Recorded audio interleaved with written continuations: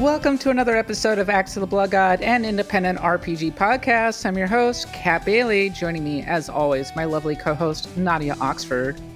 Yay, Kat is back. I actually arranged for the Blue Jays to totally blow it for a gift for you. You're welcome. What a wonderful get well present. Thank you so much, though? Nadia. Oh, you're so thoughtful. You're just like my best friend. Oh my God. I know, right? Sorry, wow. Toronto, but I had to do it. Also joining me, my equally lovely co-host and also my best friend, Eric Van Allen. I'm just happy we're all back together again. You know, it's been forever, and Nadia almost managed to convince the listeners of Blood God that we should both be fired. But, you know, we got through it. I don't we're have back, the energy baby. to carry a whole podcast on itself. Yes, we're all back, and we are here to share our final thoughts on Baldur's Gate 3. I went away for 3 weeks into the altar of the Blood God Shrine, and I basically spent all that time playing Baldur's Gate 3. I'm done. I have rolled credits, and I have some thoughts. So we're going to sit here, and we are going to talk about it. Don't worry, though. We're going to try and keep spoilers to a minimum. We'll be talking at a fairly high level about Act 3, but there will be, I would say, some discussion points about the overall plot and stuff. So spoiler warnings, mango. Let's say that. That's a good color. Spoiler warnings. I thought that was a specific warning to Mango Olds of our Discord. Like, Mango, look out. Spoilers in this one. Spoiler warning, chartreuse. But before we get to that, if you enjoy the podcast, hey, why don't you leave us a review on the podcatcher of your choice? You can follow me on Twitter at @the_catbot, though I haven't been on Twitter for like 3 weeks, so you're not going to get much. You also can follow Nadia at Nadia Oxford and Eric at C Moosey. We're also on Patreon at patreon.com/bloodgodpod. We just posted our latest Pantheon of the Blood God episode. It's a Nadia special, and we covered Breath of Fire 3, and it sounds like y'all went off and had a great time. Yeah, we had a great time with that, and I had to take that into consideration, too, when talking. I won't say where it ended up in the Pantheon or if it did or not, but I will say, like, I had to think about how, despite this game's flaws, I just had a great time for 2 hours talking to our guests about the game, and I realized, you know, maybe that's the essence of an RPG, isn't it? To just kind of have that campfire gab. And Breath of Fire 3 definitely, like, with its flaws, supplies a lot of that. So yeah, we took everything into consideration and had a great talk. Excellent. Well, you can go check that out. It's available now to our patrons. And our next Axe of the Blood God, Pantheon of the Blood God, it's a spooky one. Castlevania Symphony of the Night. We're back to the RPG adjacent. It's RPG-ish. It has numbers, it has stats, it has gear. I said this in the Discord. It is more of an RPG than Zelda is. It is way more of an RPG than Zelda is. Yeah, on the sliding scale. Sure. Yes. Yeah. On the sliding scale. So go check all of that.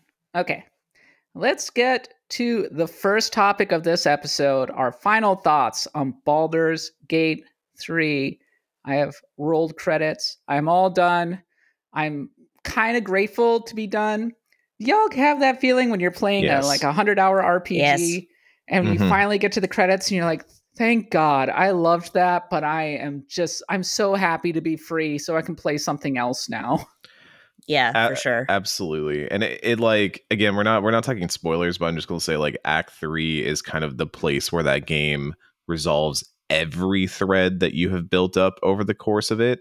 So by the end of it, I was feeling like emotionally spent by just how every single one of these plot lines had their big moment, and there were so many big reveals, and I love all of them. They're really, really good. But man, it's like that last act, I always get confused when people are like, oh, Act 3 is like, you don't even go to the full city, and like the Act 3 already has so much in it. It's like huge. Yeah. Oh my God. You do so much in that last act, and it's all like very like high emotional stakes for your party and for the plot. And I just, by the time credits rolled, I was like, oh, okay, breathe. Good. I am still in new Act 2. file. You're still in Act 2? Yeah. I'll tell you exactly where I am, actually, so that we know exactly where to be careful about spoilers and whatnot.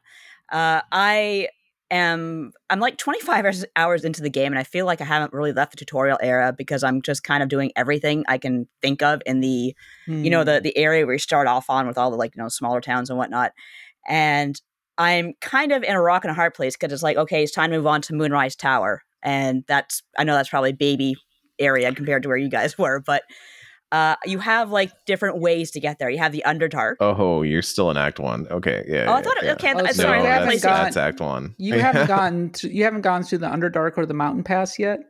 That's what I'm trying to get to, because number one, the Underdark, a certain boss gets to, and I just got freaking demolished, and I realized, okay, I think I know what to do if I want to go back that way, but I decided I'm going to go on the mountain path, and then of course you have the Gith who are like shooting me The full of Mountain Pass arrows. slaps. The Mountain Pass is so good. Yeah, I want to go that way, but both are good. I'm just trying to get her. Basically, with Baldur's Gate 3, you have to think about a lot of your encounters. I'm trying to think about, okay, how do I get past these assholes that have Misty Step? So I'm working on that. And if you ever want to like level any general tips for noobs, because I'm still quite new at the whole Baldur's Gate sort of gameplay loop. I'm not a huge until now. Like, I mean, it's a great game. Like, I'm not really big into Larian's games, so yeah, anything you guys want to kind of throw my way is totally cool. Rogues are overpowered. Rogues are really good if you build them right.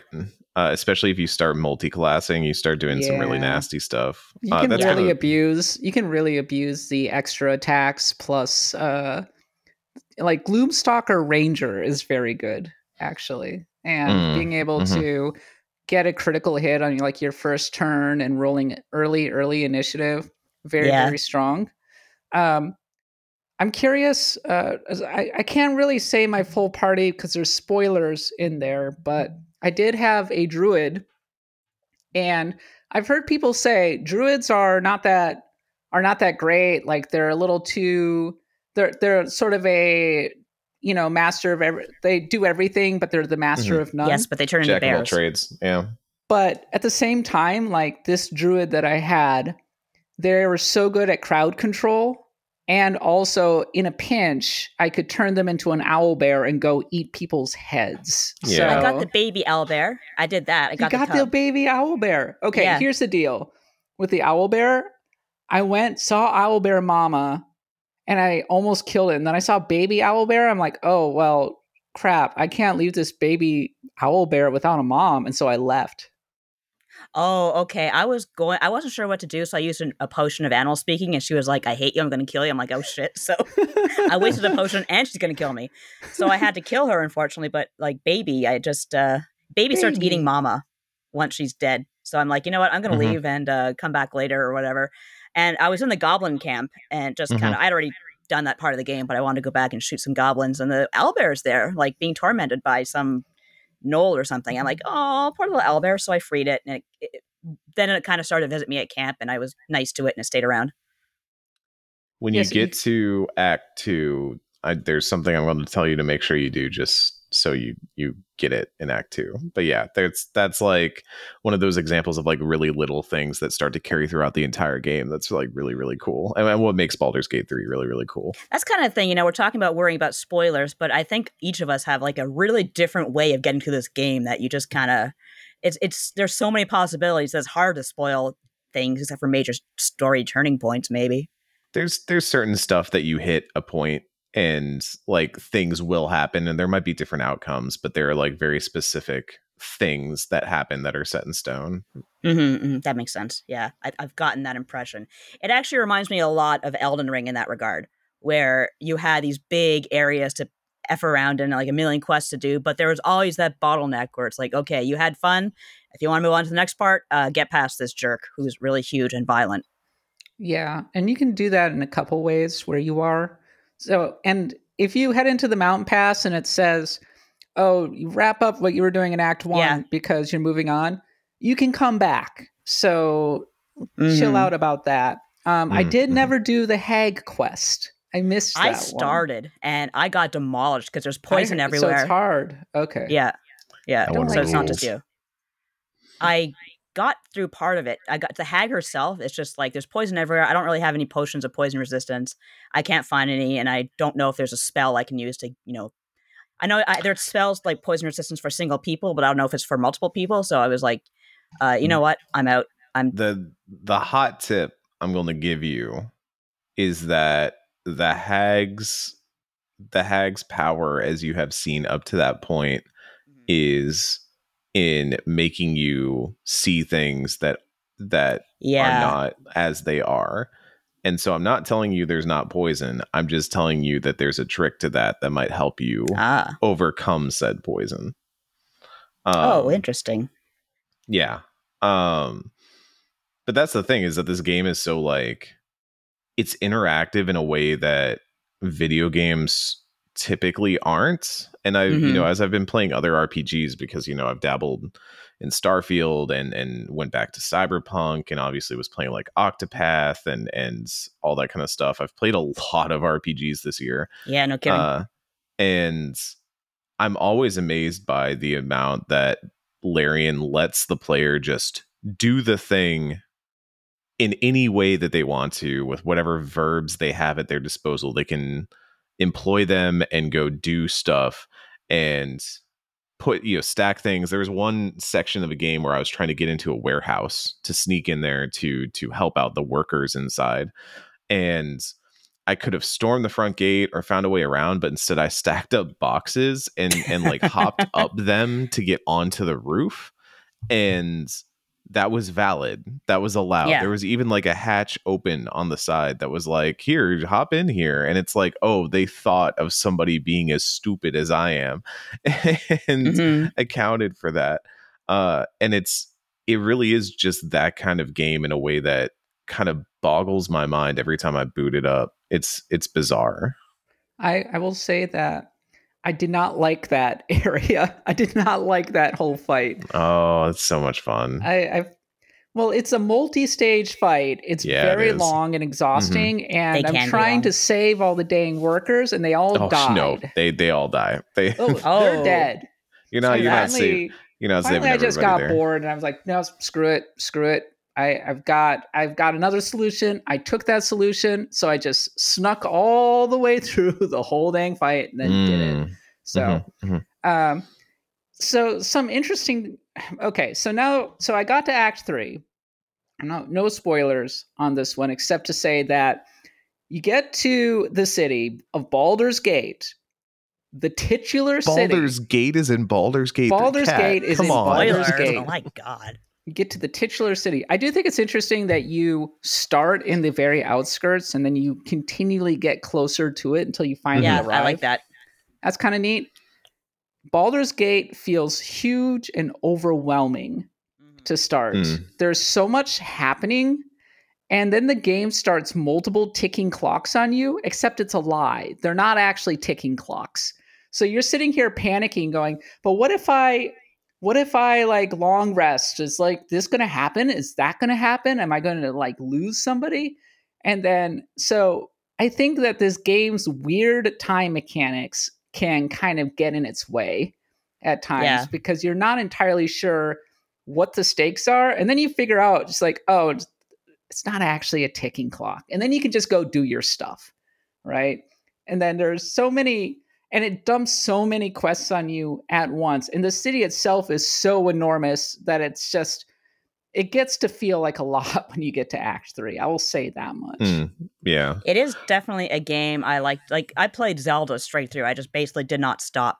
Baldur's Gate 3, interestingly, is very much designed like a tabletop RPG, where it feels like every quest and every subquest is a module, a story of its own. Yeah. And once you're done fighting the stupid-ass spiders who poison the shit out of you, that's done. You can, like, do whatever you want. It feels like a good time to kind of have that downtime to rest. And that's why I think Act 1 is taking me so long, because getting used to the fighting, and every fight I take a long time just kind of, collect myself, look at my loot, and learn about what works and what doesn't, because again, this is a whole rule set I'm not used to, but I am learning. I definitely agree that Act 3 has some weird, so there are actual clocks that will have consequences in Baldur's Gate 3, but the game makes it seem like they are more than there actually are. I can only think of maybe 2 or 3 off the top of my head that will actually, if you long rest enough, you will create some sort of problem or have something happen. Otherwise, the one thing I do like a lot about Baldur's Gate 3 that I wish other games would kind of take after is it just immediately gives you a task and a compelling reason to be moving forward at all times. I again, I promise I'm not just going to spend this whole podcast being like Baldur's Gate 3 versus Starfield, but that was something that I noticed when I was playing Starfield was it immediately like just says you're the specialist boy, go off on your trip through the stars, take the keys to my car and go hang out with my friends. Vroom, vroom. It was like a very strange intro to me, and then like what emphasized that was playing Cyberpunk again after that and be like, oh right, they shove Keanu Reeves into your head and they're like, you should probably get Keanu Reeves out of your head. And I was like, that's not exactly the tadpole thing, but it's a compelling reason to want to keep moving forward as a character. Yeah. As opposed to, you're a miner. Oh, you just had a vision. Oh, you have a starship. Oh, okay, you're in the stars now. Let's go. Yeah, where the game almost seems afraid to put anything too pressing in front of you because then you might not explore and find all the stuff that they want you to find. But Baldur's Gate 3, I think is honestly one of the most impressively laid out games I've ever played because Act 1, there's all these different quests and stories and ideas just perfectly laid out across this map where you're going to naturally stumble across all of them as you go. And then Act 2, I think, is absolutely brilliant with this idea they have of the shadow cursed lands and how you kind of have to gradually gain tiered access to go deeper into it because of the curse that affects the lands, and you're kind of constantly dealing with those things and finding ways to solve them. And obviously Act 3 has its own things that you deal with, but I'm always impressed by that, the way they lay out all their levels and their maps to put those stories there. As long as we're talking about Act 2, there's a lot of conversation about a certain moment that happens in Act 2 that a lot of people see as an example of just the downside of being bad is too great. And I like ponder that a lot. And I kind of wouldn't mind playing a Baldur's Gate 3, effectively a Nuzlocke run, like a permadeath run. Oh, yeah. Where I just accept all of the roles, accept character deaths as they happen. There can be times where your characters just die in the stupidest ways, and you're just like, they just got shoved off a cliff. Funny. Yep. That's the end of that. Shoved off cliffs by goblins and shit. And that is annoying. Yeah, so it's nice of them to make it relatively easy to bring characters back, but maybe I would play a run where characters, I can revive characters, but if I get a bad roll, like I just have to suffer the consequences. You don't save scum like I do. The problem is there's a moment where if you let something happen, you will lose access to a ton of quests. A ton of quests and a lot of characters. And it kind of sucks if that happens, to the point where it's just like, just restart. But this game has a lot of replayability to it. And so it does, absolutely. Having played through this game now, I'm kind of like, I think that it would really be horrifying to have this happen, but maybe it's not a bad thing necessarily. Maybe I would just like roll with it and then keep going and seeing like what can happen. Cause bad stuff happens on quests sometimes. Yeah. And it's almost like we had this conversation a lot when we were playing Mass Effect for Normandy FM, this idea that people are like really obsessed with the perfect ending, the golden route, the belief that a game can have a true option that will let you save everything and not lose anything. And I actually think that's, personally for me, something I would levy against a game like Mass Effect 3, a game that I do enjoy. I think runs into that problem where it frequently gives you the, okay, you have earned enough Paragon points and you can now cash in to say like, I get none of the downsides. I do not have to choose. And I don't always think that's interesting. That's maybe why Mass Effect 3 has bounced up, or Mass Effect 1 has bounced up for me in recent years. But it's interesting in Baldur's Gate 3 when you have moments like the one in Act 2 that you're talking about, where you could have something happen and it completely annihilates all these potential options, all these potential characters, all these things that could happen in your run. but I think the absence of them is really intriguing role playing. Like you were saying, it is a Mhm. moment that you are going to remember. And I had that happen and It's save very scum to memorable. reload it. It's very Yeah. memorable. Yeah. Yeah, I saved scum to get around it, but I remember that was like originally what would have happened if I was not save scumming that game. And that's really powerful to me. And I like that more, and I like that Larian has kind of put those tools there and said, like, whatever happens, whatever you choose you want to happen, the game will accommodate and tell that story with you. So I find it kind of weird when people are like, oh, the evil run is because I'm doing an evil run right now. I'm doing an evil Are you dirge doing the run. Dark Urge? You doing a Yeah, Dirge run? we need to talk about Dark Urge at some point, but Yes.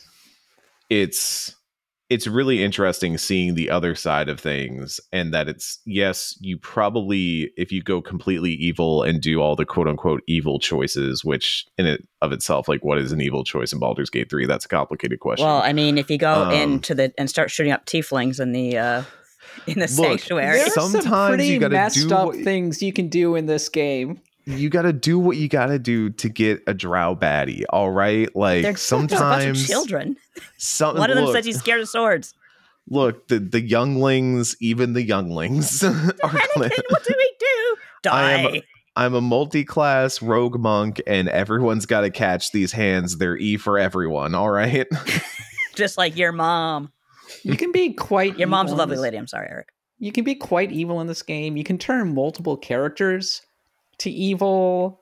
You can Mm. have a pretty good, solid evil party, I think, which is pretty neat if you really want to. I don't think that in the end the evil route is as maybe as well developed as a lot of people want, but I think it's more developed than most games.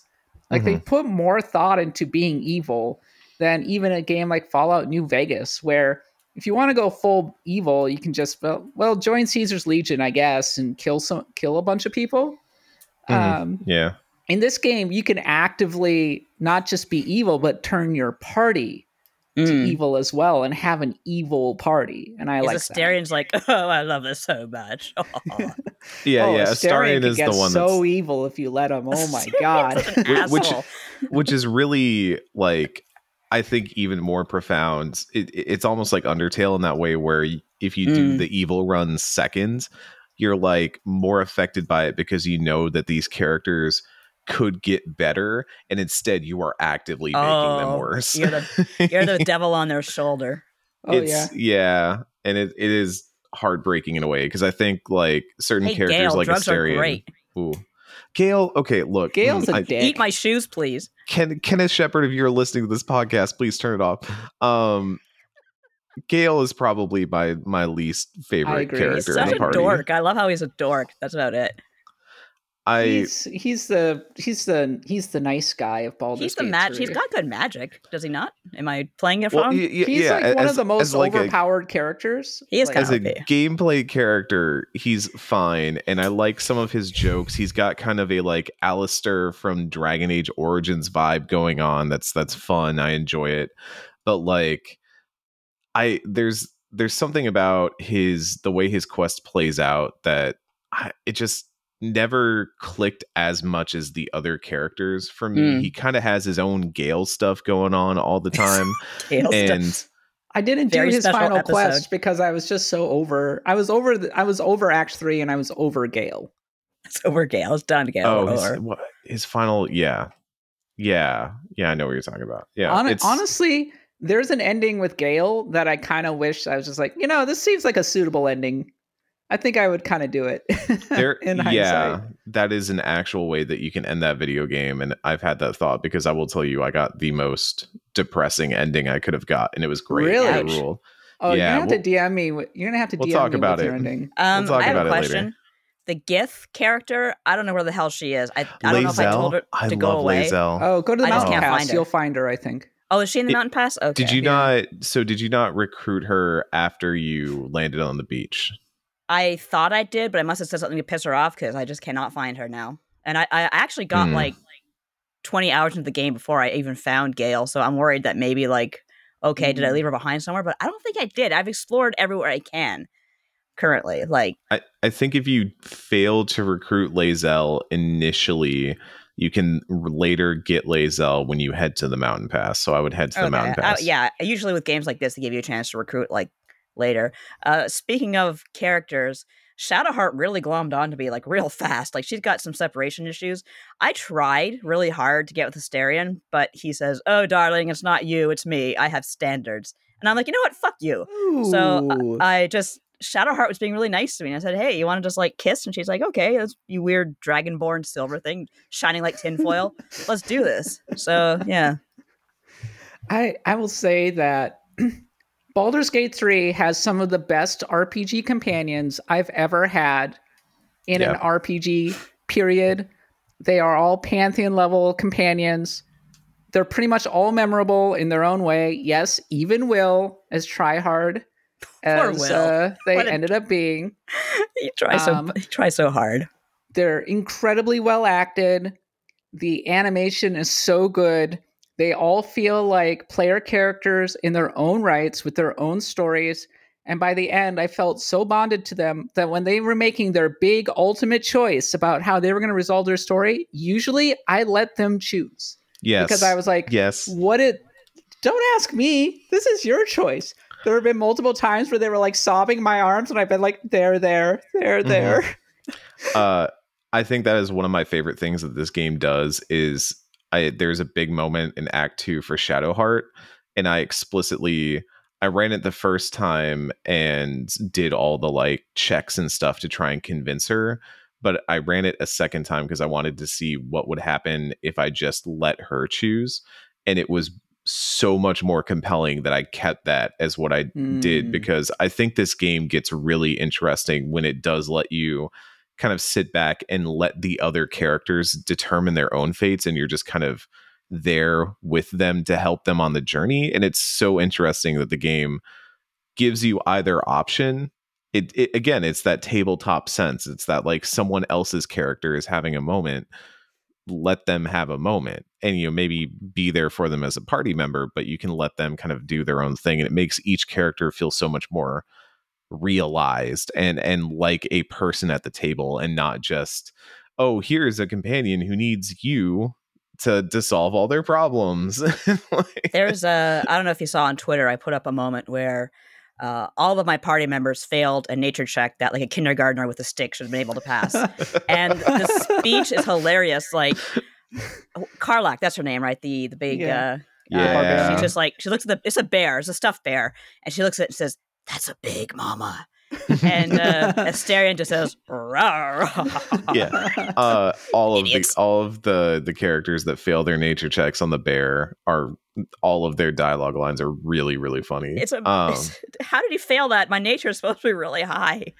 Like it is a funny game. It is an incredibly well written. There's a line of dialogue in Act 3 that you can get that's not a spoiler, but it's Asterion basically having a mental breakdown about how bizarre the adventure has become up to that point, and it was getting shared around on TikTok and stuff, and it is one of like the funniest things I've heard in a video game, because the voice actor sells it, the animation sells it, and it's just so well written that I've said it before that like comedy is kind of hard to do in a video game. It is, yeah. And Baldur's Gate 3 nails it consistent. The scene in Act 1 where if you open the shed and you run into the owlbear and the ogre, I did not open that shed. I was too scared. I was just like, Nadia, I'm you gotta go away. back. You gotta go open that shed. You gotta go see what's in the shed. The town, that particular town is actually like really interesting to me, because that was the first time I kind of bluffed my way through a fight. And I was like, oh, cool. So I can do this and still get experience for it. That's a big thing with good versus evil routes. Usually if you go like good, it's like, okay, but you're sacrificing this particular benefit that you'll get. Whereas in Baldur's Gate 3, it's like the awards are pretty equal, if I'm not mistaken. You'll get XP, and you'll even usually get like an inspiration point, which is like, they're very generous with inspiration points in this campaign. Thank God. Fallout Fallout is famous because it lets you kill the final it lets you convince the final boss to kill themselves. Yeah. Baldur's Gate 3 lets you kill multiple bosses if you want, just by dialogue checks. My favorite Mhm. is the one where you can get a boss to drink themselves to death. Yes. I've done until that, they yeah. explode. Oh, that one's so good. It's that whole area is so, again, there are so many like areas of Baldur's Gate 3 that are such impressive design things that I would want to hear like a GDC Vault talk about them. You know, I would love to listen to Larian talk about how they designed the Goblin Camp, because the Goblin Camp is like Oh, one of that's the great. The coolest Goblin- dungeon designs. And I on love the that Goblin front, Camp. Baldur's Gate 3 does for RPGs what Witcher 3 does, or sorry, Baldur's Gate 3 does for dungeons what Witcher 3 does for side quests. Baldur's Yeah, Gate 3 yeah. has some of the greatest dungeons I've ever experienced in an RPG. And the thing that their secret sauce is that when you walk into them, it's not just all combat. Yeah. You are having social encounters, you are walking among them, and you can do a lot of interesting stuff. They understand the power of interesting interactions and interesting decisions, even when you're in a danger area, because you feel very exposed when you are in some of these dungeons and you feel like the high level of danger. I think the Goblin Camp exemplifies that. There are several other areas in this game as well. You can walk in and fight literally everybody immediately, And die, but probably. and I probably die. But I think the Gauntlet of Shar is probably one of my favorite areas in this game. I won't say too much more about it for obvious reasons, but like the Gauntlet of Shar was the moment where I was like, Larian really understands how to lay out a level to, like you said, give the player tons of different options. I ended up getting a different solution. There's like one specific thing, you were kind of picking up trinkets in this area, and I got one in a way that no one else I've talked to has figured out how to do. And I was like, when I was in the review period for it, I was like messaging other people who were playing it, and I was like, hey, I did it by doing this thing. And they're like, you can do that? That's a thing? I didn't even run into That's that. cool. How'd you do that? And like, it's so interesting. It's so well designed and so well laid out. also, it's visually impressive. Oh, This is yeah. a gorgeous game. Like some of the Mhm. areas that I've run through, there's an Act 3 dungeon, and I think everybody who's played through Act 3 knows what I'm talking about. That is so cool. And it has the best music in the game. That's your tip off right there. Is it potentially made of iron? Is it an iron location or? No, different Oh, one. okay. The I love iron that one. But location that's a clever one. That is a clever one. No, it's a I'm great thinking mission. It's a great set piece. Yeah. I'm thinking of a certain encounter with a major character, who a recurring characters from throughout the game. But Okay. yeah, Yeah. Okay. I'm on board with you now. so good. I loved going into that. Really well realized. Really well, richly realized. If there's anything that keeps this game from being game of the year for me, despite the fact that I think Baldur's Gate 3 is a generationally great RPG, we'll be talking about it 10 years from now. Larian has said that they don't want to make an expansion necessarily because after level 12, the power levels start getting too crazy. And I kind of agree. Like, I feel absurdly powerful at level 12. I can clear whole rooms with AoE spells. I can hit like 6 times in a row with haste and all of that. I would like them to release a definitive edition that fleshes out a lot of the reactivity and your choices and the characters, because I do not think the reactivity is as good as it necessarily seems at times. And certain characters, I think, get a little bit of short shrift. I want to say, I think Karlach, even though they gave her a new ending, which I appreciate, by the way, does not necessarily get everything that I would have liked out of her. And I understand, like, writing a character, doing all the voice acting, all the animation, making the quests, that's a lot of work. They put a lot of work into this game. But I think there's so many opportunities to really flesh out this game, really flesh out these characters, and more importantly, flesh out the finale, which the finale is good, but it's impressive. It's a great set piece. It does the whole anime thing. It was like, we're all friends together. Let's go. Like, they even do the whole speech. I I felt like the game narrowed to the point where there were only a couple of outcomes, and it made me feel a little bit like all of my choices didn't necessarily matter from throughout the There, game. the thing I'm going to tell you is that it does narrow down to a set number of choices. There might be more than you think, is what I'll say. But also, I I think the finale's struggle is that by the time you get there, it tries to kind of throw the kitchen sink at you. And like you were saying, we hit level 12, and through Larian's own rules, which are a modified version of D&D rules, even the kitchen sink cannot stop us at this point. Like it almost feels like a moment where Larian says, "Look at how powerful you've become," which I kind of enjoy, but also it makes a lot of those really long, drawn out, conclusive fights feel a little bit overwrought. Like, okay, here's a bunch of yahoos with like, oh, it's you've got 30 health, big deal. Like, here's my quintuple barrel eldritch blast to send you all into next week. Like, that's Meanwhile, I'm just level 5, so I'm just kind of plinking away at things. yeah. I thought that there is a moment where you basically face down a dozen intellect devourers. And I remember in the very beginning of the game fighting like two of them and thinking, God, like these intellect devourers are so hard. I'm dying all the time. And then I just nuked them almost instantly in one shot. And I was like, wow, okay, I have come a long way in this game. I feel like that was intentional. Yeah, there's a section where they start spawning waves of those, and I was standing near several like bottomless pits, and by that point I like understood the system so well that all my characters were picking them up as they were coming out of these pits and throwing them back down into them to instant kill them. And I have to imagine it just looked goofy that like Karlach was standing over this like spawning ground for intellect devourers and picking them up and chucking them back down as they were climbing up. I had one fight where I was fighting a major boss. We were standing on a ledge. He kept using mirror image, so I couldn't really hit him. And finally, I got sick of it. Had Karlach shove him off the ledge and threw bombs at his head until he blew up and died. And I was like, well, I mean, whatever. That's one way to take out a boss. There's another thing. This game sort of railroads you into a particular choice, I want to say. And I think that there's a major character who makes a decision based on that choice that I think does not feel true to their character. And yes, Larian's like going, you have to do this. And I'm like, I don't want to do any of this. And it's Larian saying, no, you gotta. Unless you want to like do this other thing. And I'm like,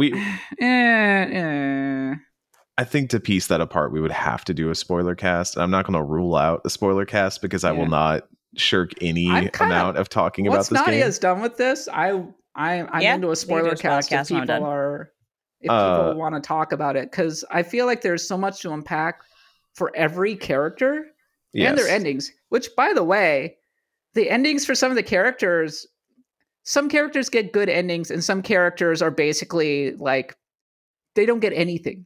They don't like get anything, which is depending on especially the choices you've made in Act 3, some characters might get not much of an epilogue, and even characters that I'd spent a lot of time with didn't get. So someone in the chat mentioned, Ruka mentioned that they kind of wish there was a Fallout epilogue like card sort of situation, and I do.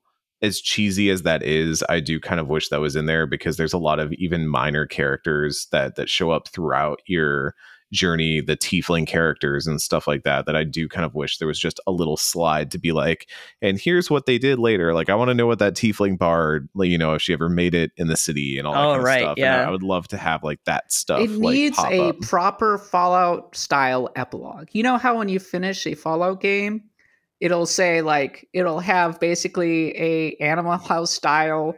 So-and-so got up to this. Exactly. And what the heck was going on with the House of Hope? And I want that. Right? Yeah. They don't do that.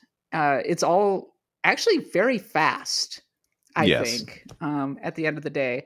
I think that you could flesh out that ending a lot, sort of like how they did with the Mass Effect 3 Director's Cut. The good news is Larian has a long history with this, especially with Divinity Original Sin 2. Mm-hmm. So I'm confident it's going to happen. I will say that I don't replay games too much, but I would, if they ever release a proper definitive edition that fully fleshes out the game, I will probably roll up a new party. It would be fun to play all together. Yeah, for sure. Here's the thing, Kat, and here's where I get you. Did you play as a created character, or did you play as a Dark Urge? Oh, I played as a creative character. I don't think you should play Dark Urge first. It's like a replayability thing. I'm telling you that you need to see what the Dark Urge does, because it is really cool. Like what Larian has concocted, for those at home who don't know, who have listened to 40 minutes of Baldur's Gate 3 talk and don't know what the Dark Urge is.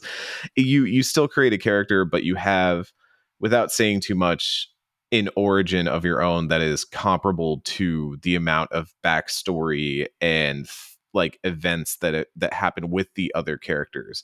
And I think that's something that once you see how they do that, you can almost feel how it's missing when you play a created character. The way that, like, again, I'll use Mass Effect as an easy example, because Commander Shepard, you kind of pick an origin, but that really just unlocks like a quest that you eventually go do, but it doesn't color that much.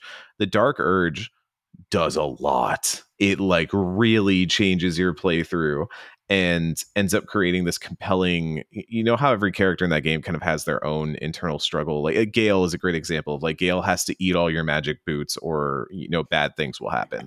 Yes.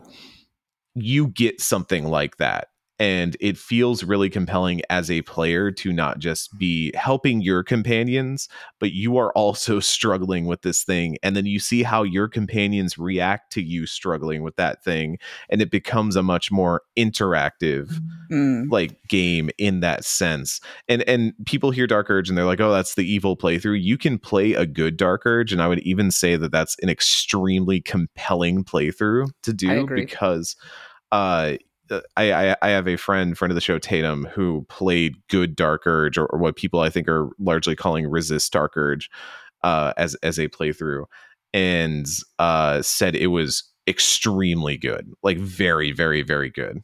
So I love that they went to those lengths, and I think that Yeah. really makes Baldur's Gate 3 above and beyond. They had so many ideas for this game that are just really compelling. And one of the things that I really like about this game is, for the most part, if you have an idea about, it's like, well, can I do this? Can I do that? Just how far can I go with this? The game will let you go pretty dang far. And if anything, no disrespect to all of the hardworking guides people, this game is so big that a lot of the guides I found online were inaccurate because they weren't able to delve deep enough because they were on a deadline. So I see Eric like rubbing his forehead. As right someone now. who guided this game, God. guiding it was a nightmare because, By the way, Eric, your guide was good. I found one of your guides. my guide's always good. Come on now. Come on. You want those good Zelda guides, you want those good Cyberpunk guides, you want those good Baldur's Gate 3 guides. I got them. You know what I don't got? Sleep. But Yeah. No kidding. no, it's good luck to anybody who guided this game. Seriously. Oh my god, it's so big. That was actually, I was talking to someone about this recently, you know, as somebody who writes for their day job. Obviously guides are a major part of that for any website. And I think the most interesting thing was that the two games I was more than happy to guide out this year were Tears of the Kingdom and Baldur's Gate 3, because there was such an open like forum for you to discover solutions that I was constantly going back to things that I had solved myself and finding new solutions and putting those in and adding those in and discovering new ways in which I could play this game. Or I would find out that there was that thing in the Gauntlet of Shar that I was like, I think I'm one of the only people that has figured this out, that you can do this. And it was really exciting to be like, oh, this is how I got this actually really cool and compelling solution that then opens something up later in the game, like way later, that's really, really interesting. And it is an interesting game because of that. So yeah, like guiding is a nightmare because there's about a billion solutions to everything you do and all these different things that could affect what your game state is even going into it. But that makes it really compelling to do the work of how like dissecting the design and understanding how do all these cogs interlink and turn and make these things happen, because it gives you this new appreciation of Larian built something different here, built something really compelling that I can only hope a lot of people look at. And you can't just recreate this from ground one. Like, I imagine there's probably a suit somewhere being like, you need to make us our Baldur's Gate 3, make our version of Baldur's Gate 3. And you don't make Baldur's Gate 3 without making Divinity Original Sin and Divinity Original Sin 2 and building that up. And that's another entire conversation. But yeah, Larian's been building to this for 10 years or more. And it's like if you let studios, learn how to program things and thrive, then they will make good games. It's pretty crazy. Well, it's like, I mean, when you chase trends, and this gets back to the BioWare thing, EA is always saying, this is a trend. Chase this trend. Yeah. What you're doing is not mass market. I don't think if BioWare literally pitched Baldur's Gate 3 as Larian ended up doing it, EA probably would have turned it down, saying, not mass market. It's turn-based. You want to do a turn-based tactics game? What are you, a bunch of boomers? With a bunch of conversation. No, you need to make a freaking action game. Can we get an Ultimate Team in there? Can we make this a service game? Yeah, Baldur's Gate 3 happens from that lineage. Tears of the Kingdom happens from Skyward Sword all those years ago. Elden Ring happens because of all the work on Souls that happened up to that. And then Armored Core happens because FromSoft has earned so much goodwill. It can now make an Armored Core and say, hey, we're FromSoft and we're making a mech game. And everyone is much more interested in it than they were years ago with Armored Core 4 and 5, even though it's still the same game and it still slaps. But it's, again, an emphasis that amid all these layoffs that we are experiencing, here is Baldur's Gate 3, an example of what happens when you make the commitment to your studio and to the people who make your games happen, that like you will get good things in return if you make that promise, if you make that commitment. Yeah. It's really too bad CEOs won't see it that way. I'm vindicated, people. I'm vindicated. It wasn't turn-based at all. You're wrong, Square Enix. You're wrong, EA. Turn-based is good. It's mass market. People don't give a F if it's turn-based, as long as it's compelling and accessible and well done. People care about the romance, and they care about the sex. And by God, Baldur's Gate 3 is one of the sexiest and hottest mainstream games I have ever played. I can't believe how hot this game is. Can you date two at once? I have yes. Okay. You can. I got Shadowheart, and I'm still kind of. I got that druid who's like interested in me and thinking of Asterion still. On a final note, I did manage to get through this game only hooking up twice, and I ended up turning down every romance because I messed up the Karlach romance. Oh, and I didn't know it until it was way too late. I ran out of dialogue options. I'm like, well, when's the next? Well, I'm sure that there's going to be more dialogue options in Act 3. Nope. Oh no! And the worst part was I met one of her friends, and they were catching up, and one of them goes, "Hey, are you and Kat, like you and Kat Karlach, are you like together?" And she's like, "What? No, we're best friends." And I'm like, "Oh, you got friend zoned, Kat." I got friend zoned by Karlach. However, I got a good enough ending with Karlach that made me want to run through a brick wall. Then I'm like, all is forgiven. And at the end, we came all the way back, and she did say that she loved me. So even though we never had sex, but she does love me, so it's okay. Look, those credits roll, and you don't know what's happening after that. All right, yeah. Look, at least it's no longer the picture of the Mind Flayer that they used. They added the Karlach ending after the fact, and I gotta say, really good, really, really good. And Baldur's Gate 3, really, really, really good. I'm sure that we'll be talking a lot more about it during the end of the year discussion, but it's clear to me that this is a generationally great game. It's brought Larian to a new level. There's no doubt in my mind that when Larian's next thing is going to bring a lot of attention, a lot of eyeballs. And I think Baldur's Gate 3 symbolizes everything that can be good in the video game industry, and it is worth celebrating. Any final thoughts before we move on, Eric and or Nadia? Let's finish the podcast so I can play some more. Heck yeah. yeah. I can't agree. I can't agree more with you, Kat, that like this is not just an incredible game of this year, but a inspirationally good game that is both something to admire from an RPG and a gameplay standpoint, and also something to admire from the standpoint of how it was made, how it came about, and the trust that was put into a crew and a studio to make this thing happen and to believe in what a team can do and support them in that endeavor. So shout outs to Baldur's Gate 3, shout outs to Larian. I know y'all don't want to make an expansion, but if y'all want to just do like a little one shot, do a little one shot, like a Dragon Age Origins Awakening over here, like just a little thing, a little extra thing. It's a little thing. Yeah, no problem. A little thing. A little. All right. You want to talk more about Baldur's Gate 3? Hey, there's a thread going on in the Discord. I've been hanging out a lot, having a lot of great conversations about Baldur's Gate 3. It's still popping off.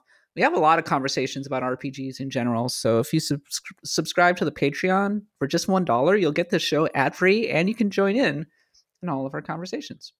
Okay, it's time now for a series of random encounters.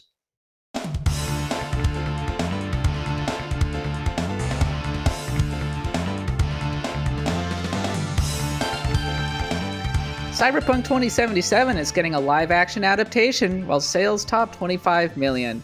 But CD Projekt devs are unionizing after multiple rounds of layoffs. Lots of layoffs happening right now. Speaking of layoffs, all Dragon Age QA staffers who unionize laid off. And it's pretty brutal out there, I'm sorry to say. Nintendo is shutting down online play in 3DS and Wii U starting in April 2024. Dean Carter, co-creator of Fable, has released a new Ultima roguelike called Moonring for free. And they said, life is hard, COVID sucked, everyone's poor and stressed. I don't need the $300 this would make me. I'd rather take the goodwill. So go check that out. I think that's nice. A good gift to RPG fans. Activision Blizzard deal from Xbox is expected to close this coming Friday. And Square Enix has shocked the world by saying that it was actually Kate Sith all along. It is not. I'm sorry. Even though the Japanese says Ketshi. Lol. Yeah. Ketshi. This is offensive to my Irish blood. It's just, don't do that. It's the funny thing is that I think Ketshi is in 14 and he's Ketshi. Like everywhere else in Square has a stupid cat. It's Ketshi. So I don't know what they're up to. So they're just being lazy. Someone posted that they were like, I wonder if this is because the localization team has already recorded hours and hours of voice dialogue under the impression that it was Kate Sith, and they just really don't want to retcon and walk that one back or like expend the money. And I wonder, I don't know if that's true or not, but that's what I want to imagine is true. That's what I want to think has happened. I wonder if it's one of those things where Square Enix says, okay, like we all played Final Fantasy VII when we were young and dumb, and we saw Ketshi and we said, haha, Kate Sith. It's almost like nostalgic for us now. So I wonder if Square is almost like cashing in on that nostalgia, saying, well, when you were a kid, it was Kate Sith. So guess what? It's still Kate Sith. I think the bummer now is someone was posting that if you Google that phrase, like the actual intentional, I believe, Gaelic phrase, the SEO and the Google auto discover or whatever now brings up Square Enix's pronunciation, which is kind of a bummer that it's like, if you're going to use those pronunciations and those ideas of these characters, which Final Fantasy does a lot of, you've got characters like Shiva in there. And if you're going to do that, it would kind of be nice to have some level of regard for the actual like heritage and culture that you are pulling from for your video games. Just so a bit. I'm disappointed in this for sure. Big disappointment. How dare you, Square Enix? How dare you? I'd say that it offends my Irish blood, except that I discovered this week that I'm not actually Irish. What are you? I'm Scottish.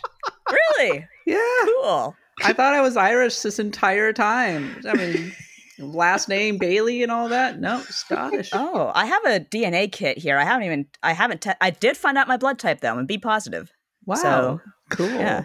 8% of the world is be positive. That includes me. Why are y'all just everybody's testing their blood? It's blood test autumn, everybody.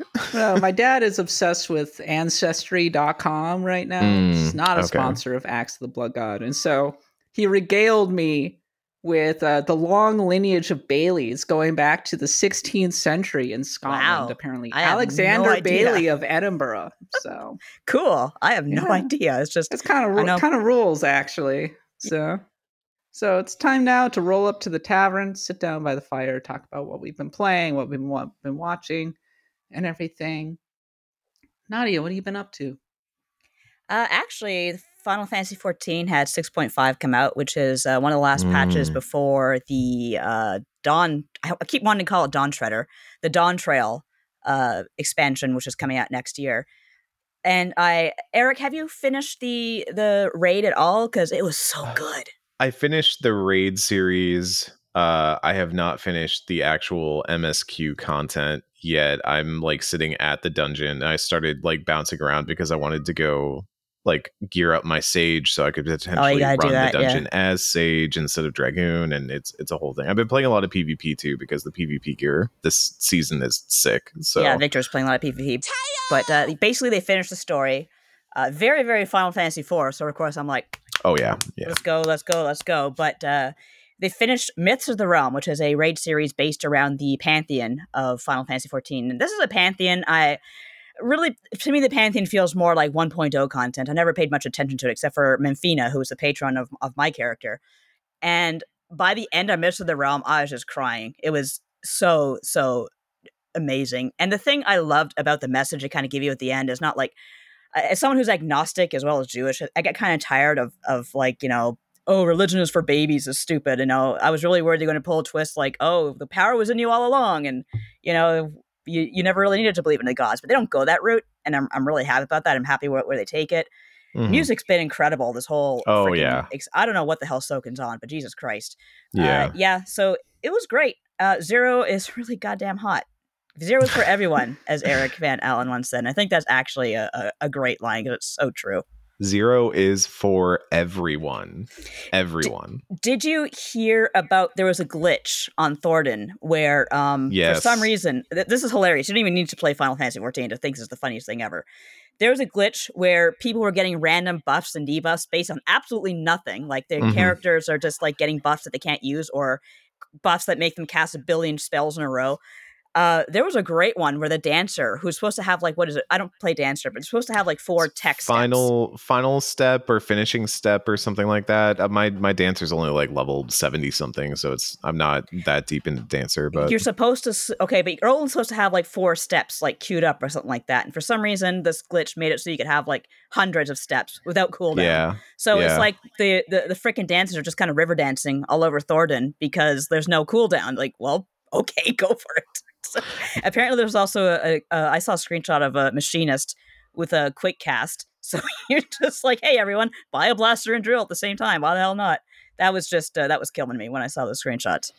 Yeah, it's some sort of thing with how they're trying to manage the buffs and debuffs in 14, which has always kind of been a hot button topic for the higher end players. Yeah. Has busted in one specific area, and now it is just stack overflowing these like buffs and debuffs onto players in a way that is really, really fun to watch and see people tackle. And I've kind of wanted to run the fight because it just looks goofy. Everyone's like, all right, doing my first ultimate raid now because it looks absolutely nuts. It's just like picturing, I don't know if you've ever seen that Looney Tunes cartoon where Porky Pig is like has to cursed shoes and he has to dance himself to death because he fucks around with the fairies, the leprechauns. Yeah. It was like that.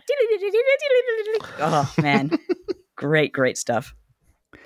I spent. I'm not joking when I say that I spent the last like 3 weeks since I've been off playing Baldur's Gate 3 almost exclusively. It's a big game. My clock says that I put 75 hours into this game. I think that's a lie. Yeah, I'm gonna put way more than that. I feel like I put it like 150 hours into it just based on how much I played. I reloaded a lot. Yeah. Not because of save scumming, because some of the encounters are just really hard. There are some nasty ones in there that are difficult to manage and required me to reload a ton. I was played a lot on my Steam Deck. I played a lot on Steam. Uh, one trick, Nadia. If you get into dialogue with an enemy, you can sometimes cheese it by going to a different character, and so the enemies will be locked into dialogue with you, and you can just set up as you please. So I would have a moment where, like, I would start the dialogue, and then I would just carefully set everybody up on like the rafters and like getting them all. I was like, I okay, could just and then just picture the launch a goblins. fireball right into the middle of them while they're talking to Like, me. wait, what are you up to? What are you doing? Mhm. So now I'm done with Baldur's Gate 3. I'm taking a break. I'm not just starting a new character right away. I need to figure out what I'm doing next. I think I'm gonna finish Tears of the Kingdom this Yeah. weekend. Yes. Yes. Such a It's good game. happening. hmm I'm at the end. I think I can just knock it out like on Sunday. hmm And then I'm gonna finish Starfield because I wasn't in love with it when I was playing it. Going through the entire faction quest with the Free Star Collective or whatever, bummed me out with how poorly written the ending was. But I'm just gonna get through the main quest so that I can say, like, okay, I know what I'm doing. I'd like to play more Sea of Stars, and I'd like to play Cyberpunk because Phantom Liberty came out, and it seems to be getting pretty favorable reviews. People seem into it. It's very Is that good. true, Eric? Is it good? Oh yeah, yeah. We talked about this the other week, but it's very good, and I think Cyberpunk is much closer to what it could have been at launch. It feels like they have built back up to the point where like that experience is now felt across all parts of Cyberpunk. The tech tree is much more interesting. Your builds kind of mean something a little bit more, and a lot of the interactions, even the hacking and stuff like that, feels a lot. The 2.0 update is as impactful as actual Phantom Liberty. Phantom Liberty's a good story. I kind of talked about some of my own hangups with it, but it's a good story. It's a good expansion worthy of being considered in the CD Projekt Red like canon of great DLC. But like the 2.0 update really just gets Cyberpunk to that point where now CDPR can kind of be like, okay, cool, done. We got it back to where we wanted it to be, where we can feel good about walking away from it and working on Project Orion, I think is the name of their next Cyberpunk game. Mm-hmm. In the interest of full disclosure, I've been laid up for the past few weeks and basically not able to really leave the house, which gave me a lot of time to play video games while I was recovering and also watch shows. I watched season 1 of The Bear. Great show. Great Good show. show. Good show. I'm Mhm. excited to see season 2. Season 1 of The Bear is gorgeous. What a beautiful, beautiful cinematography. Mhm. I'm on the final season of Better Call Saul now. So I'm finally going to wrap that one up after like years of watching. I watched all of Poker Face. Oh, that's so good. Yeah. So good. Really, really good. Did you have a favorite episode, Eric?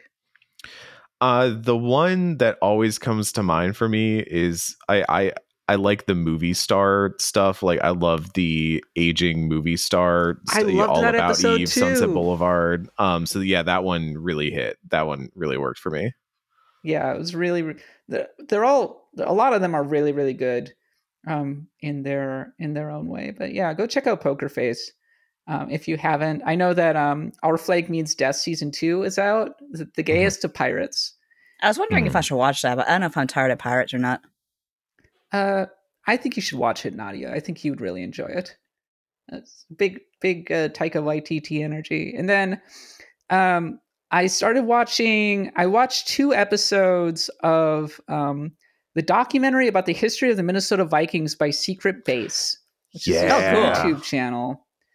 And I know a lot about the Minnesota Vikings and a lot about their history, and I've learned so much in like just the first couple episodes. It's really really impressive. And I love the bulletin board system. They show footage, but they don't rely on footage. They're like posting newspaper clippings and that kind of thing, telling all kinds of illuminating stories. Their diagrams of the actual games are even if you don't like like my partner was watching with me, she doesn't care about football. Even she was into it. So that's It how sounds like good something it that'd be is. really interesting to do. I just think it's funny that we're both followed by the Minnesota Vikings blog or something like that. Yeah, Like, the Daily hi, Norseman. yeah, that's Yeah. a big ass tweet like account. I'm like, oh, cool. I don't know anything about football, but I think it's cool you follow us. So you're obviously a fan. Hi. Kat, if this is your first introduction to Secret Base and or John Boys, you need to go deeper down the rabbit hole, because that's a good rabbit hole. I got some YouTube recs I can send you later. Yeah. Excellent. Well, I need it because I'm doing physical therapy and watching a lot of shows in the process. So it's good media time, I think. Speaking of media time, my Minnesota Twins did defeat the Toronto Blue Jays in the wild card. That's so bad. The Cat Nadia showdown. We were like, we got to make this content. We're like, oh, this is gonna be content. Like, thanks, Blue Jays. You screwed it all up. As I was usual. I was waiting to have my heart broken or something, and instead it was like, oh, we won. Cool. Sometimes, like, my favorite thing was watching baseball with my dad because he just like. I just remember like someone on the Jays would pop up and like someone would pop up, the Jays would completely miss the catching the ball, and my dad would say, "There, that's why they're paid the millions." And it just always stuck with me.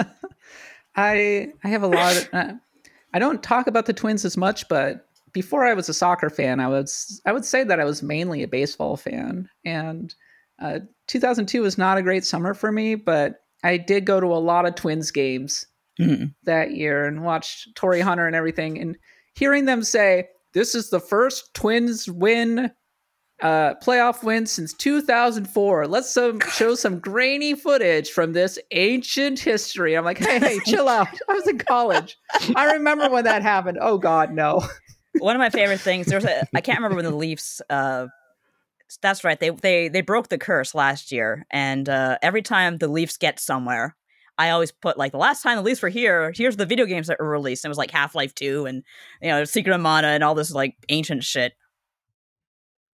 The Minnesota Twins now play the Houston Astros. There's a fairly large Texas contingent who support the Astros on the Axe of the Blood God Discord, including Abby of the Moon, who's one of our stars of Destiny. And I just want to say, worst of luck to the Astros, Abby. I hope the Twins beat your team like a drum or like a trash can, I suppose. But before the show, you guys were telling me about the cheating thing, and that was the funniest thing I've heard all day. Banging a trash can. Why are you banging a trash can? No reason. We're playing with house money at this point. We might just get swept, and it'll be like, okay, whatever. But right now, I'm feeling all right. It's nice to get a little win. That's a little cat sports happiness here. Eric, looks like you got to the Kingdom of Zeal. That's a big one. That's an awesome all-timer. Oh, God. All-timer. So if y'all have not been watching, the time trials have resumed, and there will be one more as of when this gets published on the main feed. There will be two more, but there have been more excursions into Chrono Trigger. So yes, I did all the stuff in the BC realm where you try to chase after Magus, and you learn where Lavos originally came from, the origin of Lavos, and also how the dinosaurs died, apparently. Yeah, apparently. And then the moment where you enter that gate and you really don't know what's going to happen next, and you exit and you're in this frozen ice age, and thing in the bottom left corner pops up and says like 12,000 BC. So you know that you have leapt forward so many years because you just came from 65 million or whatever it is. Yeah. And I was like, oh geez, oh this is bad. And then I'm kind of walking around and I go find that little just podium, and it's like Skybridge or something. I'm like, what is this? And it just zips me up, and I am in Studio Ghibli's Castle in the Sky. And there's dudes doing magic up there, and there's all the little Masamune gremlins. Yeah, they're hanging out, telling stories and zipping around, and I'm opening books that have fire in them to find secret passages. And how does this game keep doing it? How does this game keep pulling this off? Have you done the Ocean Palace yet? No. So I got up to the point where I fought a boss and lost, and then some Oh, bad Dalton. dude with a hood was like, Scala, throw them in the gate and close the gates. But now I have this Mammon machine powered pendant, and I'm like, oh, there are all those doors that I couldn't open throughout this whole game that now I can suddenly open. And I'm just like, oh, there's so much that I want to go do now. I want to go mess around with.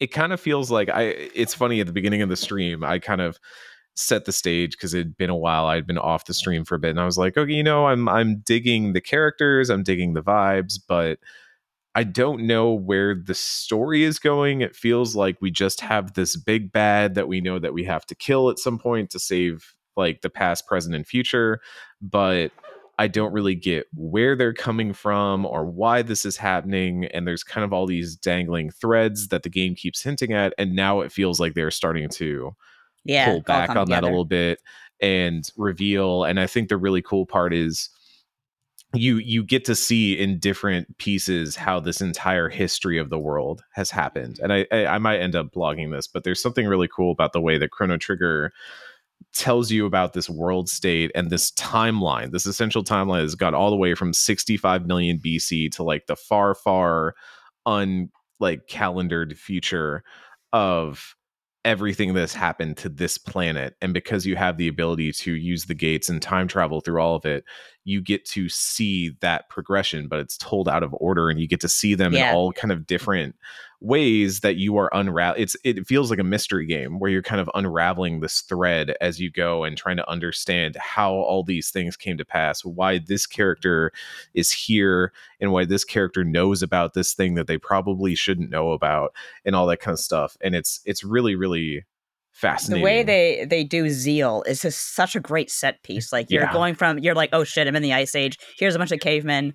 What is this sky bridge? Oh my god, there is some real shit happening here. I feel like I even have more questions about Zeal than I have answers right now, because there are characters talking about like, oh, you have magic, but yours feels sucks. different than ours. Yeah. Yeah. And there's very much like a hint of this is a utopian paradise built on some dark secret that there's already one dark secret in that the whole thing is they built an oil rig on top of Lavos. Yeah. They're trying to mine It's him fine. for energy. But it feels like there's still some things I want to uncover there. And obviously with like Scala and some of the other characters there, I'm curious about how they end up playing into the story and what they end up doing. And then I still don't know where Magus is. That dude just zipped off into time. And I'm just, yeah. It's really, really cool. Shala's theme. Like that's one of my favorite themes in a video game. It's just gorgeous. And I love that it actually has a really fantastic remix in Chrono Cross. But Zeal is a character I like very much. Like she's a villain. She's bad. There's no redemption for her. I don't know if I've met Zeal yet, unless you're talking about the Queen. The Queen. Queen. Okay, yeah. I've only seen the Queen once at this point, when I tried to like go into the chambers and be like, hey, y'all are building an oil rig on top of Lavos. That's a bad idea. And they're like, just stop this. We want the oil rig. I just love how powerless you feel in Zeal. It's not like a hostile place, at least not until you get the castle. It's just got this weird pall of darkness and oppression over it. And you are welcome, but only just barely. And not for long. Eric, Sarlin wants to know if you have a favorite character. It's really so my team that I've been rolling with on the stream lately, though I've been trying to change it up, was the Goofy Boys, and that was Chrono, Robo, and Frog. And I really like that. That's a good team. I really like the boys rolling around. But I have been switching it up a little bit. I was trying to get Marl involved because I had not used Marl much. Marl is kind of good healing. She's good healing, but even then, like, to be really good healing, at least so far, I probably just need to get her more TP, and that's the problem. I do like Luca. I want to get Luca back into the party. Ayla's so strong. Ayla's in specific fights, Ayla was doing like Frog is probably my biggest damage dealer on the team, but Ayla during some of those BC fights was just tearing through enemies. She gets Falcon hit, which is a great AoE. I had a small tip for you, Eric, by the way. Now that you have the pendant, you can unseal, say, a box you see in the inn in like the present day or the past, and then go forward and collect it, and you will get a more powerful item that way if you do that. Oh yeah, so there was there are a few things I've kind of like mentally marked down to go back to, because in Zeal, they kept talking about this thing that was like, oh, these stones that can gather things over time. And I picked up, The I like Sunstones, yeah. I opened one of the doors and got like a black stone. I don't know what that, it just says it unlocks like a triple tech. And I don't know like how or under what Oh, conditions or what. yeah.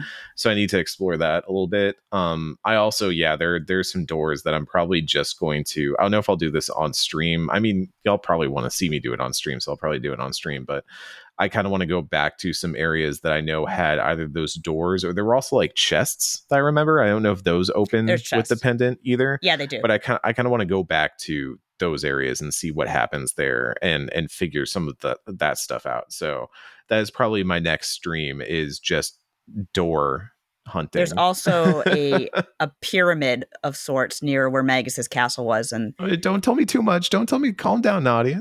just saying, you don't want to miss it. Let this- It's pretty big.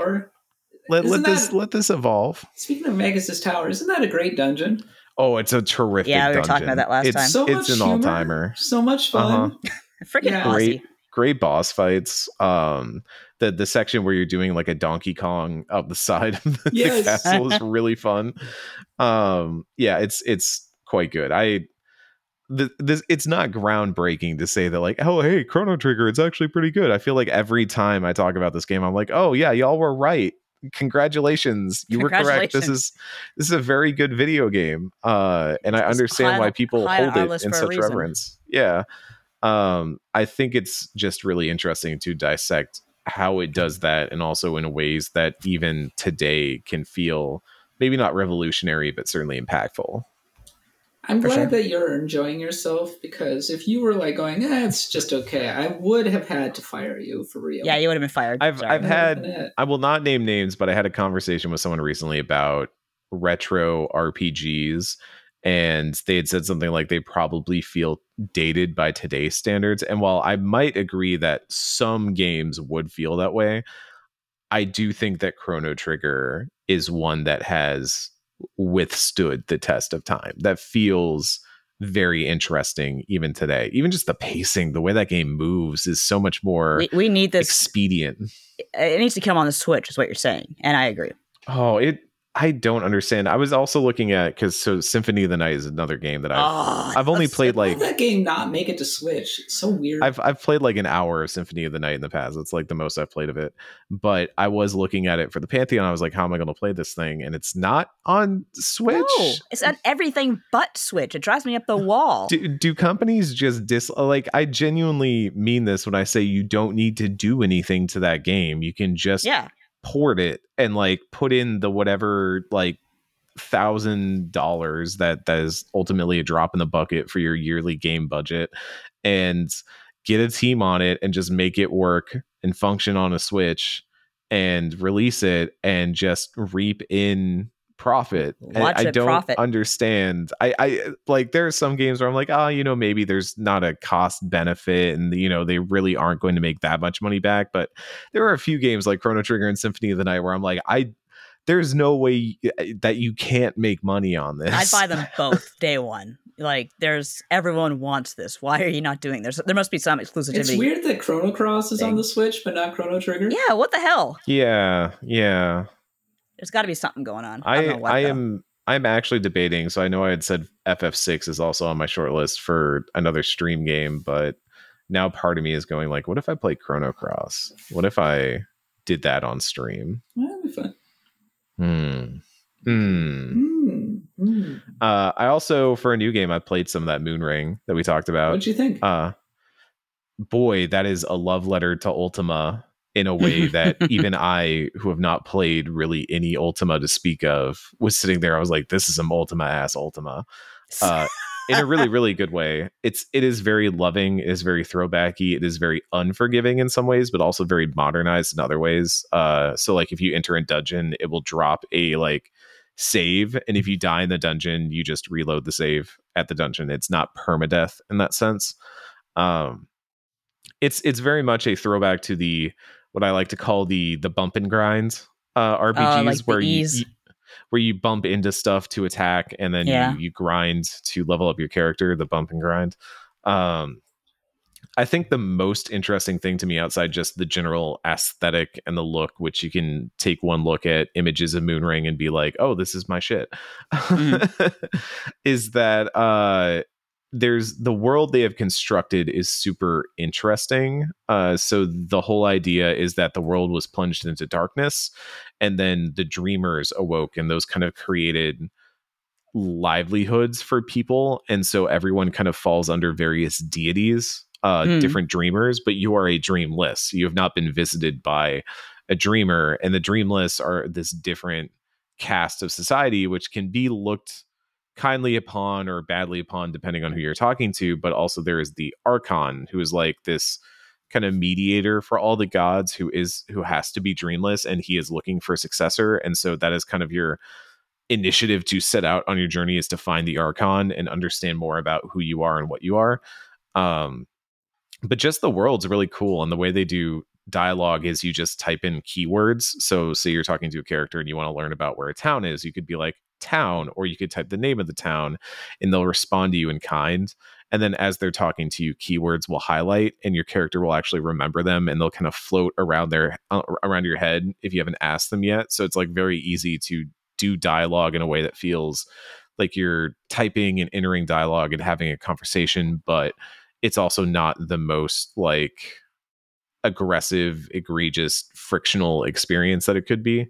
Uh, I think if you've ever wanted to try one of these classic style games, it's worth checking out, because you're going to find a lot of very modern ideas that smooth out some of the old roughness for you. Mhm. But it is really, really cool. And I think one of the more interesting, it's like up there with Void Stranger in terms of one of the more compelling and interesting ideas I've seen in indie game this year. And one that I definitely want to keep chewing away at. Sweet. Well, all right. That's it for the tavern. Nadia, take us home.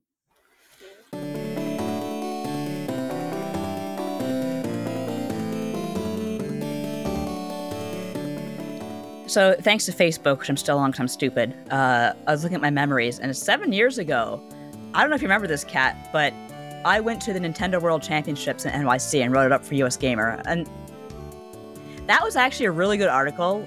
Again, one of the ones that I have to rescue it. I'm pretty sure it's on VG 24/7, but it was such an interesting experience for me, because what it was, basically Nintendo had a contest that resembled like the Nintendo World Championships from the 80s, and you were a whole bunch of people, a whole bunch of age groups, a whole bunch of skill level people were playing all these games. They had no idea what they were going to play, and some of them were very like, okay, here's a challenge from Breath of the Wild. You have to shield surf. I remember everyone was shield surfing, and someone hit a moose, and everyone was just like moose, and that was pretty good. But then they'd be like, okay, now you're playing this game. And it'd be some obscure thing from Nintendo's history, and the most obscure game that was there. And thank you for the link there, Kat.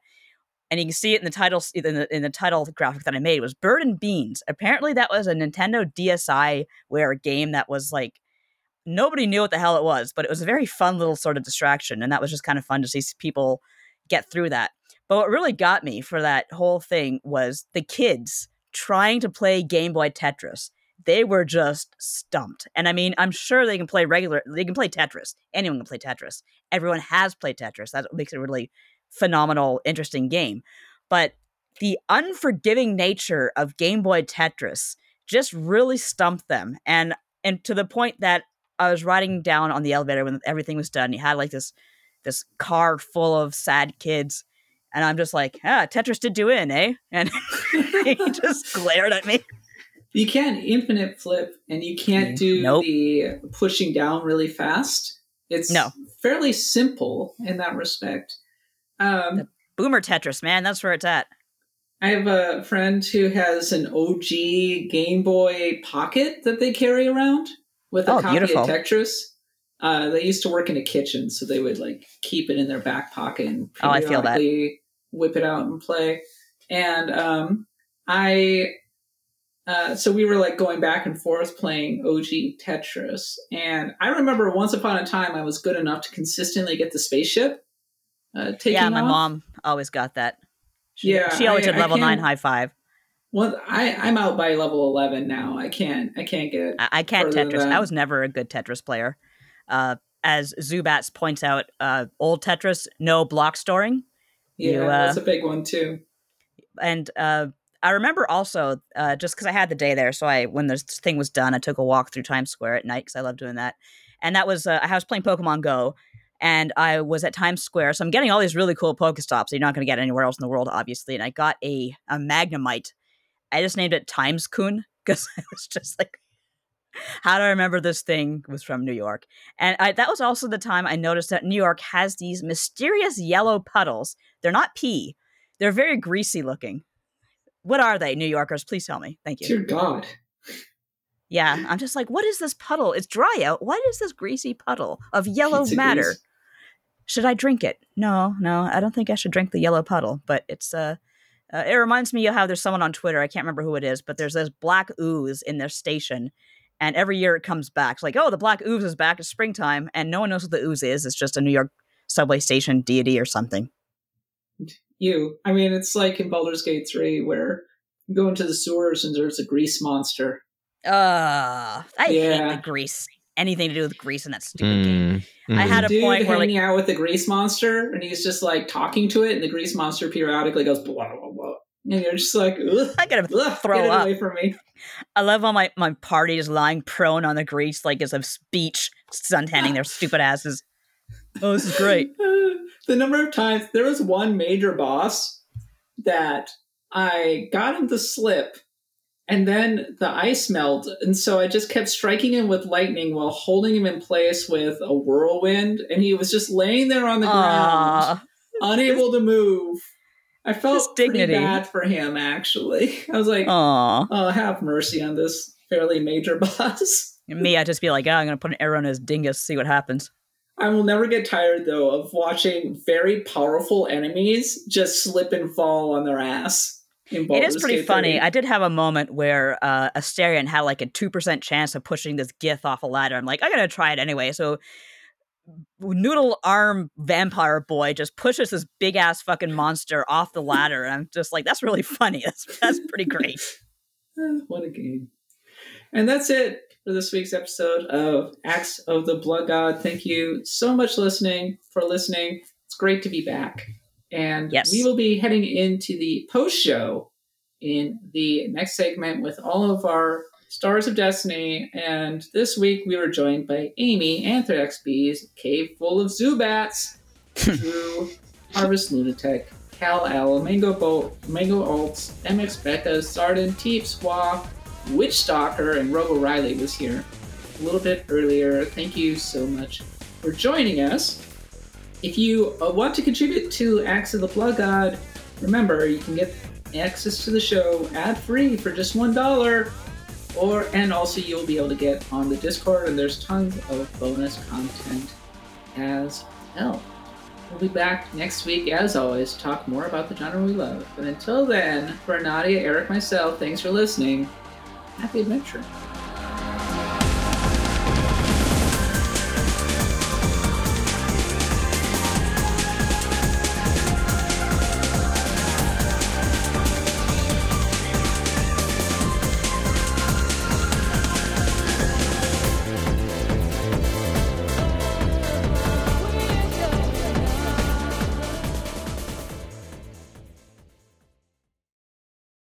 You're weak. You're a hack. You're whack.